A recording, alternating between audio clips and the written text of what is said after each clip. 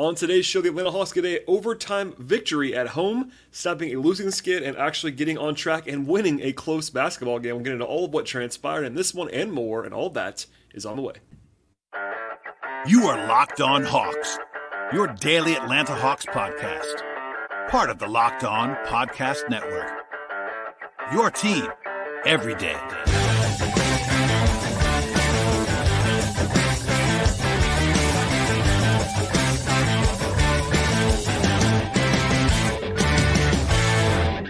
Hello, friends. Welcome to episode 1629 of the Locked On Hawks podcast. I am your host, Brad Rowland, coming to you deep into the night here on a Wednesday evening into Thursday. And today's show is brought to you by the folks at PrizePicks, the easiest and most exciting way to play daily fantasy sports. And the place to go is prizepicks.com/LockedOnNBA and use promo code LockedOnNBA for first deposit match up to $100. Check it out now at PrizePicks. And also, make us your first listen each and every day here on the Locked On Hawks podcast. Please subscribe to the show and check us out on Apple or Spotify on the audio side, as well as YouTube on the video side. And today's show, we'll get into what became a nice win for the Hawks, actually.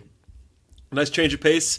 They won a close game, 139-132 at home against the Sixers in overtime. Ironically, the Hawks have played three overtime games this year.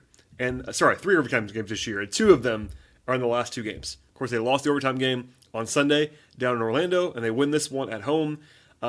They snapped a two-game losing streak in the process where they kind of have wavered a little bit. Of course, this year, they improved to only 15-21, I should say. Not what anybody wants at this point. We all kind of know that at this, if you're following the Hawks closely and listening to this podcast, but still a nice victory. And yes, Joel Embiid did not play for the Sixers, which certainly levels the playing field considerably in this matchup, and it was not very easy at any point. In fact, neither team in this game led by more than 8 points. It was a single-digit game the entire way for 53 minutes. The Hawks were actually down by 4 points with under a minute to go in regulation and came back to force overtime. They were down by 3 points in overtime. They had to make some plays. And this year, that's been a theme that they've not just made any of those plays late in games. This time around, it, again, wasn't flawless, but they got enough of that done, and they won a game that they have not won a lot of this year. So, as we always do on the podcast, we'll kind of dive into kind of the bigger takeaways of what was my observations in this game, my analysis, etc. And yes, the Hawks were favored in this game by 1 point, according to our friends at FanDuel Sportsbook, because Embiid was out along with Robert Covington. But Atlanta was also shorthanded in this game, which we'll talk about more later on in the podcast. But offensively, look, it wasn't perfect. This is a team that's good offensively in general, but it was very good. They had some lulls. The second quarter was certainly a spot that was a sore one for Atlanta's offense. They had a 123 offensive rating in the game. And that means they scored more than 1.2 points every time they had the ball in this game on average. And they made plays when they kind of had to late in the game. They didn't shoot the ball well from three-point range. They were okay, 35% on moderate volume, not great. They also shot very poorly at the rim in this game, which was kind of a surprise because they got to the rim a lot. Joel Embiid was not there, of course, and Philadelphia was left without kind of their primary rim protector and what they funneled their defense to. But the Hawks actually shot poorly percentage-wise at the rim, but they found other ways to be efficient, and they kind of plowed through it in a positive direction. One of the big things, actually, in this game is that they had 42 free throw attempts. That is a season high for Atlanta. That's a ton for anyone, but certainly, obviously, season high speaks for itself when you're talking about a team that's now played 36 games this year. They didn't shoot great at the line, actually. They missed 11 free throws, 74% from the line, which is not terrible and not great either. But they got there a lot, and that helps their efficiency. I actually asked Quinn post-game about this. He talked about that, also pivoted the question a little bit, but I want to play that for you now. So here is my question to Quinn Snyder about the free throw line and also kind of what he had to say about that and other things. You got to the line 42 times in this game, and also a lot of attempts at the rim. Was that a point of emphasis, especially with Embiid out? Was it just attacking downhill as the mindset? Yeah, I think, when we're playing our best basketball, the ball's touching the paint. And at the same time, if we have, kick-aheads for early threes, we want to take those. But when we break the defense down and get in the paint, I thought we did a great job tonight of keeping our feet and not turning the ball over when we got in there. I don't know how many turnovers we had on the game. But that's against a team that leads the league in forcing turnovers. If you are driving the ball, some of those interior passes for us have been deflected at times. So, yeah, you want to drive the ball, and I thought our guys did a good job. I thought it was a physical game, particularly in the first half, and I thought we did a good job of keeping our composure, and adjusting to the way the game was being called, and that paid off as the game went along. So from there, the Hawks actually also had fantastic ball security. Now, Quinn mentioned that in his answer that you just heard, but just to kind of give you the numbers, they had 13 turnovers in this game in 53 minutes. So overtime game, 13 giveaways in the entire game. 7 of those actually were in the second quarter alone, which is bad for any quarter. But the rest of the game, they had 6 turnovers in 41 minutes, and that is excellent against anyone. Also 32 assists, but the reason I'm bringing that up now, as Quinn kind of talked about a little bit in that answer, is that Philadelphia, number one, is fantastic at creating turnovers this year. And yes, Embiid is like kind of part of that. And most of that, Embiid is like the rim protector. What they do on the perimeter is more of the turnover creation aspects. Philadelphia plays very physically on defense. And honestly, they were allowed to play that way in this game a lot. It's actually crazy the Hawks took this many free throws because there were probably another, I don't even know what to put a number on it, but a lot more opportunities the Hawks probably could have gotten to the line in this game. But I thought the Hawks, as Quinn was kind of talking about, like it's a huge plus to not turn the ball over against this Philadelphia team. And I would say it isn't a coincidence that the Hawks had their worst offensive quarter in the quarter where they couldn't take care of the ball. The rest of the game, took care of it, got shots to the rim, and that was very effective. And by the way, when they actually took shots, they were very good on the glass offensively. They took advantage of Philadelphia's lack of size. They were playing a little bit smaller without Embiid in this game. The combination of offensive rebounding and ball security won the possession battle overall. The Hawks took more shots overall in this game, and that usually is a good sign for your fundamentals. And from there, just really good balance from the offense. Now, it's not always about like points scored when it comes to balance, but in this game, it kind of was pretty illustrative, I think, of like what it was. So, in short, without Capella and Hunter in this game, the Hawks had 6 guys that I would describe as like their core 6 guys that were available. They kind of had a pretty clear top 8. And yes, they have young guys that are not in that group right now as far as playing every game, like Bufkin and Lundy and Griffin, etc. But the 8 guys that the Hawks currently have on their roster that they are very comfortable playing, they had 6 of those guys available in this game. It was Okongwu, Bey, Johnson, Young, Murray, and Bogdanovich. All 6 of those guys had 15 points or more in this game. So that kind of tells you the balance they had. They had 3 guys with 25 points or more, DeJounte, Trey, and Jalen Johnson. They were very effective across the board here. And we'll talk about Jalen's big night later on, but even the bench guys gave him good minutes in this game. I thought Quinn talked about that as well. I won't play that audio for you, but he talks about just how hard the bench guys played, and I definitely would agree with that, having watched this game. So offensively, not a masterclass, but certainly pretty good. And then defensively, as to sort of talk about like the fact that the bench guys, like in particular Trent Forrest, has a big impact on defense and offense, but defensively, it was pretty solid in this game. It wasn't perfect. If you adjust for Embiid not being there, no one should celebrate a 117 offensive rating for the Sixers being allowed by the Hawks. I'm not telling you that they were perfect on defense in this game. They weren't. There were some moments, as we'll talk about later on, where they had some really bad breakdowns, in particular like off the ball, allowing back cuts, etc. It's been a problem all year long.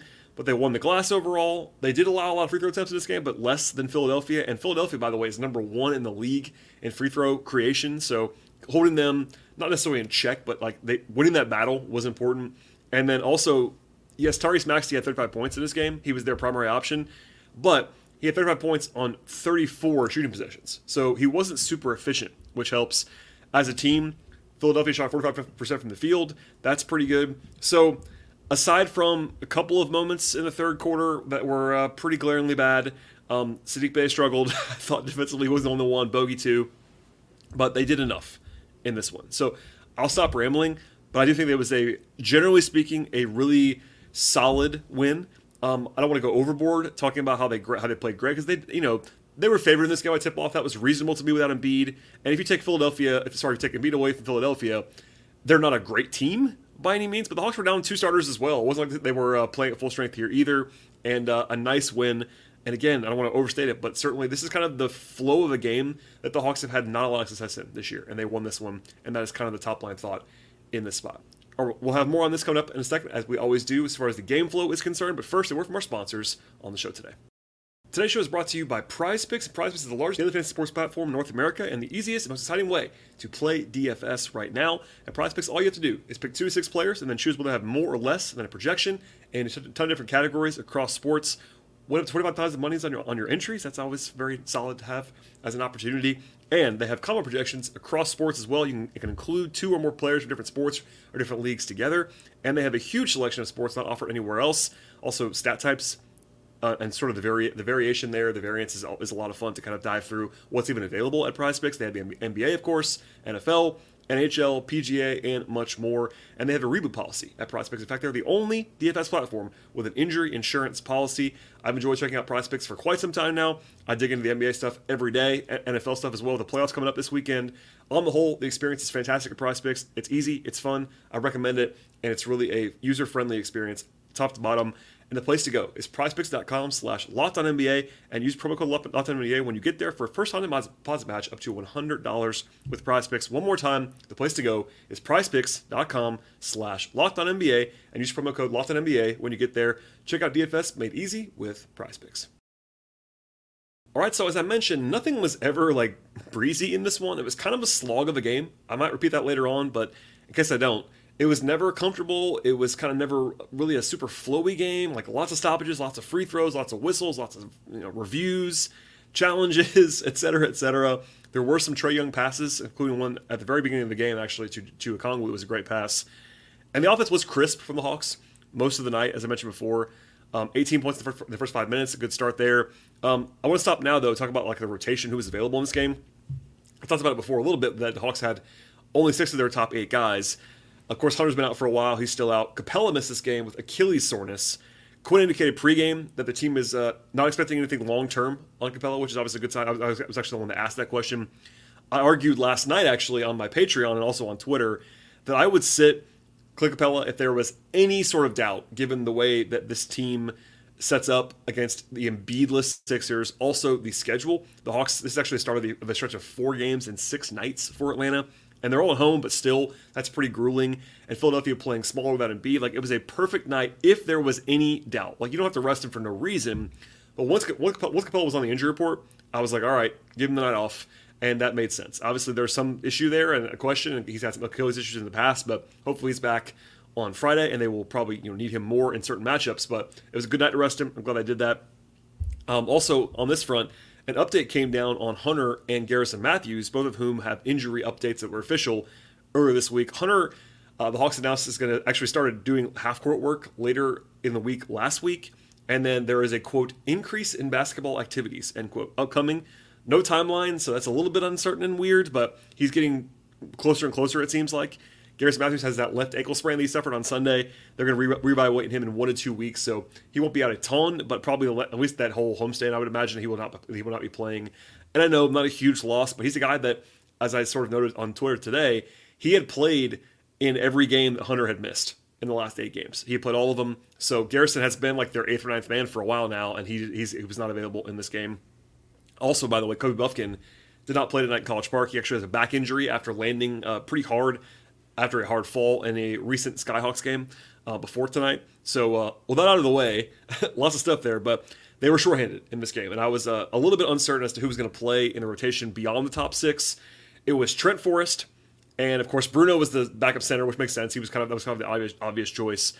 Trent Forrest, though, and Patty Mills. In the second half, it was actually just Forrest, which I was fine with.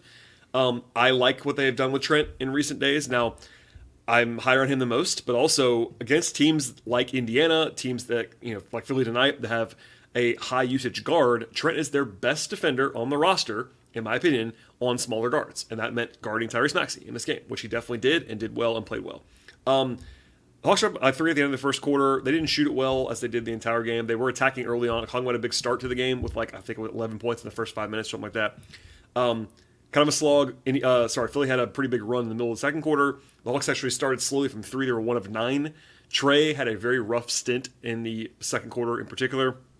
And that was the quarter, by the way, that the Hawks had the 7 turnovers in the quarter. The Hawks sort of landed a counterpunch with an 8-0 run after a couple of threes by Trae and DeJounte. It was a weird final minute. The Hawks got a technical foul for a delay of game, and then Trae got another one for kind of arguing it, maybe, or clapping at the official, whatever. That was his 8th tech of the season, so he's halfway to a suspension. Keep that in mind for later in the season. Then Jalen threw the ball away in the last 5 seconds to give up a dunk. So not a great ending to the quarter, let's just say, to the half, before halftime. But they were still down only 3. It was still kind of weirdly officiated in the third quarter. I don't want to make too much of this, but it was a rough officiated game. Not just Hawks stuff either. Like, they quick whistles on technical fouls, not consistently, in my opinion, all the way through. Saddiq Bey went down hard, and Trey tried to foul to stop play. He got called for a take foul, which was an absurd play because it wasn't like an advantage for Philadelphia. They were not running on a fast break. It was just a strange. There just wasn't a lot of control from the officials, I will say. Okongwu kind of pulled a Capella at one point in the third quarter, actually. He got a nice pass from Jalen Johnson and kind of just didn't go up with it right away. And he kind of dribbled into trouble in a way that Clint sometimes does. I thought it was kind of an interesting parallel. And they missed Clint in some ways in this game. I thought Clint would have been better than Bruno was in particular, but Okongwu was very good, which is notable. Quinn challenged a foul on Trey. Not the most high-leverage play in the world, but Trey and the whole team really was kind of getting frustrated with the officials. I thought it was a good idea to kind of challenge that, not only because it was the right call and they kind of won the challenge, but also just to back Trey up. But it was kind of weird in that Quinn, quote-unquote, won the challenge, but it's hard to explain if you haven't seen the play, but the officials ruled that it was continuation for Maxey, and it was a goaltend. So actually, the Hawks ended up losing 2 points despite winning the challenge. Bizarre. Anyway, it didn't bite them, but it kind of did in some ways because they went to overtime in this one. Also, some free throw issues, as I mentioned before. They were missing them a bunch at the line. Dead even in the third quarter. It was better offensively, but in the fourth, kind of fly through this a little bit here. A nice 10-2 run by the Hawks to open the fourth quarter up. Bogey had it going. Trent Forrest had it going with a nice layup in transition. Also another corner 3 by Jalen Johnson. It didn't matter, but Bruno had one of the funnier uncalled moving screens that I have seen in a long time. You have to watch it on the film, but he's essentially just full-on pass blocking, and I had a good laugh about that watching it. It was obviously helpful for the Hawks because it worked, but it was kind of funny. They're up 5 mid-quarter. Bey actually made a corner 3 at a big time, which he's not done a great job with those this year. Acknowledging that, though, I would not have closed with Saddiq, as I said during the game a couple times on social media. I think Bogey would have been better for me to close. Now, I'll stop here and say this. I think, or at least I suspect, this has not been confirmed, so I'm kind of guessing here, that the Hawks have an eye on Bogey's minutes. Just an eye. Because he sat for a long time, and I'm not sure that was entirely performance-related. I'm not sure, but we'll see. I think for the last couple weeks here, he's been like under 30 pretty much all the time, which I'm okay with, but being strategic on that might be useful. But I was surprised that he didn't close. He did come back in at the very end of overtime, but he sat too long, and they went with Bey too long. In fact, I would have gone with Forrest over Bey. That's how I felt about Bey's defense in this game, but anyway, it worked out. So I'll zoom to the end here. Trey misses a floater that he usually makes, and I thought he might have been fouled, but that led to Philadelphia scoring on the other end of the floor and leading for the first time in the whole fourth quarter with like 2 minutes to go. Maxey then kind of went at Murray a couple times and beat him back to back. Maxey blew right by him the first time. Then Murray took a pretty bad contested jump shot on offense, and then Maxey had a step back 3. So that sequence, which was really rough for DeJounte, put the Hawks down by 4 with under a minute to go, and that is danger zone time. And then they called timeout and left Bogey on the bench. And I hated that. I really did. But it worked. The Hawks had a good set of the timeout. They got Sixers kind of scrambling in the rotation, and Jalen attacked the corner. And it was a bad foul by Philadelphia, but that worked out well for the Hawks. 3-point play and cut the lead from 4 down to 1. They got a stop. Then the Hawks had a really rough possession, actually, in which they kind of had nothing going, but Quinn called timeout smartly. He ran all the way down the court to call timeout, get the attention of the official, get one in, and then after the timeout, they got Trey going downhill. He gets fouled. 12 seconds to go with a chance to take the lead. Nurse actually challenged the play, which is hilarious. It was a clear foul, but Trey missed the first free throw. So it's weird. The numbers don't look as bad as they might feel. Trey has missed some free throws this year in key moments that are just kind of frustrating for a guy who's as good as he is at the line, but it happened in this game. They dodged it. And I will say, Trey had a very good defensive play on the last possession of the regulation. He timed the double team perfectly, forces a turnover against Maxey, and they get to overtime. So Trey makes up for that in a big way. Overtime, they had a very, very bad, brutal defensive rebound mishap between Bey and Okongwu that led to a 3 by Philadelphia that was kind of like, oh man, they're going to lose this game again. Then Bey missed an open shot. They were down 3 with 2.5 minutes to go. And then Trey got blocked on a drive. And I think probably the single biggest missed shot of the game was a 3 by Nick Batum with about 2 minutes to go. And it was, I'm telling you, wide open. And that would have put the Hawks down by 6 with 2 minutes to go. And they could have still won the game, but that would have been brutal. But he missed it. Trey drove down the floor, got to the line. He talked about this after the game. I don't have the audio clip for you to play, but it was a good question by Julian Johnson about Trey kind of knowing that Maxey had 5 fouls and kind of going right at him at that point in time, which was smart. He got to the line again, fouled Maxey out of the game. He did miss a free throw in that stint as well, and they actually brought Bogey back in right there. I actually wonder if they might have been keeping Bogey away from Maxey a little bit, considering how perfectly parallel that was. But anyway, they got to stop again after that, and Bogey missed a 3, but then Okongwu got an offensive rebound that was big. They found Jalen, who got fouled, made both, and they tied the game, erased that deficit with about a minute to go. Then Jalen Johnson, huge play. So he got the free throws on that play. Then he gets a deflection, leads to a turnover, and then hits a catch-and-shoot 3 with about 40 seconds to go to put the Hawks up by 3. And DeJounte, shouts to him, had a nice drive that I know that Quinn mentioned after the game. He kind of took up, I'll say this now, Quinn started his press conference by talking about Trey and DeJounte in a positive way, even without a question, just wanted to get it out there. But anyway, he mentioned this play in particular about Murray. It was a simple play in some ways, but DeJounte made a good drive. He gave it up to Jalen. It's like, hey, shoot this, and he knocked it down, and that was a huge play. Also, Bogey got guarded in a big way there. That's kind of why you want Bogey on the court. He got flown at by Philadelphia on that play, and then Okongwu blocks a shot on the next possession after a timeout, and they have a chance to put the game away. Kind of a rough possession. It was Murray ISO. I didn't love that, but because after he missed it, Bey actually bullied his way to a rebound, probably fouled somebody. But hey, it worked out well for the Hawks. Got the ball, found Jalen, who got fouled, made both to go up by 5, and that was kind of the end of the game. So Jalen was, by the way, 4-4 in the lineup in overtime. He was so good in the overtime period. He was a huge factor in this game. I know I've said a lot in this little segment, but there was a lot going on. Just to kind of reemphasize, the Hawks' biggest lead, I think, in the last quarter and a half was the very end of the game, the actual final score, because Trey got fouled at the very, very end of the game. But it was never comfortable. I want to stress that. If you don't watch the game, it was very, very tight the entire way through. And again, the Hawks were down with 2 minutes to go. But big plays. Jalen Johnson made a couple big plays. Again, the Murray play, free throws, big from Jalen in the fourth quarter and overtime. And I won't say they stole one, but they certainly got one that they would not have won all the way through this year. And perhaps a sign of positive things to come for this Hawks team. All right, we'll have more on this game when it comes to player-by-player evaluations. But first, a word from our sponsors on the show. Today's show is sponsored by Jase Medical. I know we come to sports to escape from some of the crazy realities of life, but if you don't mind, I'll talk to you for a minute now about preparing for real life. According to the FDA, pharmacies are running out of antibiotics like amoxicillin right in the middle of the worst flu season in a very long time. That's scary stuff for a lot of people, and it would be a helpless feeling if someone in the family of yours or close friend group got sick while a supply chain issue actually kept them, from getting them a life-saving medication that they actually needed. But thankfully, there is Jase Medical. They actually offer the Jase case, which is a pack of 5 different antibiotics to treat a long list of bacterial illnesses. That includes UTIs, respiratory infections, sinusitis, skin infections, and many others. And this stuff can happen to any of us and anyone in our families, and you want to be prepared. The place to go is jasemedical.com and complete your physician encounter right now. It will be reviewed by a board-certified physician, and your medications will be dispensed by a licensed pharmacy at the fraction of a regular cost. It's never been important to be prepared than today, and the place to go one more time is jasemedical.com and use promo code LOCKEDON when you get there to get $20 off your order with Jase Medical. One more time, that's jasemedical.com and use the offer code LOCKEDON. All right, and to the player evaluations in this one. I mentioned it before, but 9 guys appeared. Patty Mills played in the first half, not in the second half. Patty was fine. He didn't take a shot, but kind of zeros across the board with 2 fouls. Gave them good effort, I thought, as Quinn mentioned post-game. Not a whole lot else to add there. No Lundy, no Griffin, and the guys who were active. That's a whole different discussion I'll save for another day, but it is what it is. Trent Forrest, good minutes. 19 minutes for Trent, 4 points, 3 assists, 5 rebounds, plus 6 in his minutes. I thought he was really good.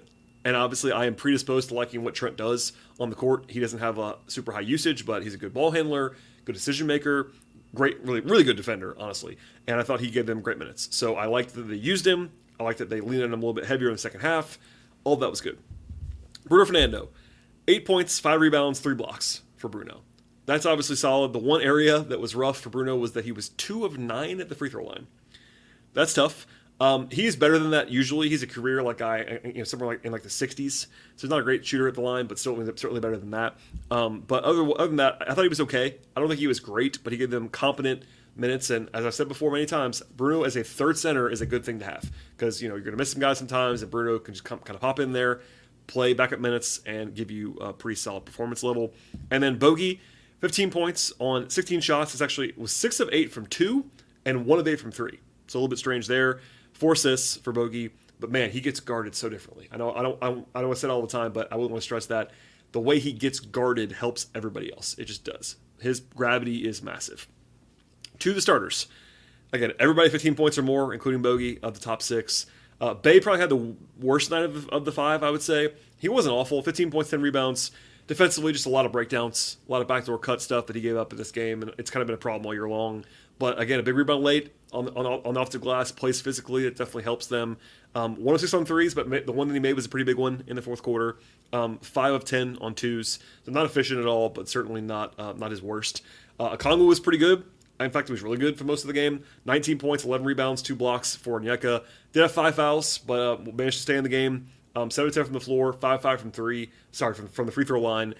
Good chemistry with Trae Young in the first quarter. It kind of cooled off after that a little bit. Less impact offensively, but defensively, a couple big plays at the end of the game for sure. And I think it was a good matchup for him against Paul Reed, who's not a huge guy. It kind of helps Okongwu in some ways. I thought he played well in this one. Jalen Johnson. So I'll stop here. Before I tell you anything that Jalen did in this game, I have the audio from Quinn. So Quinn was asked by Lauren Williams of the AJC, who I'm actually going to include the question in this audio clip, kind of about the way that Jalen played overall in this one. So you hear the question from Lauren, and then here's what Quinn had to say about Jalen Johnson. Throughout this season, we've just seen Jalen's confidence just continue to rise and rise and rise. For him to take that last shot, that 3, just what does it say about his growth and his mindset this season? I think the important thing about that tonight, the notable thing I should say, is that he didn't have his best game, the other night against Orlando. And, it's something that, we talked about, that he owned that and then let it go. And it's no different than missing a shot. You take the next one, and he knows how much confidence, I have in him, and he could feel tonight his teammates' confidence in him. When DJ makes that pass, he's basically telling him to shoot.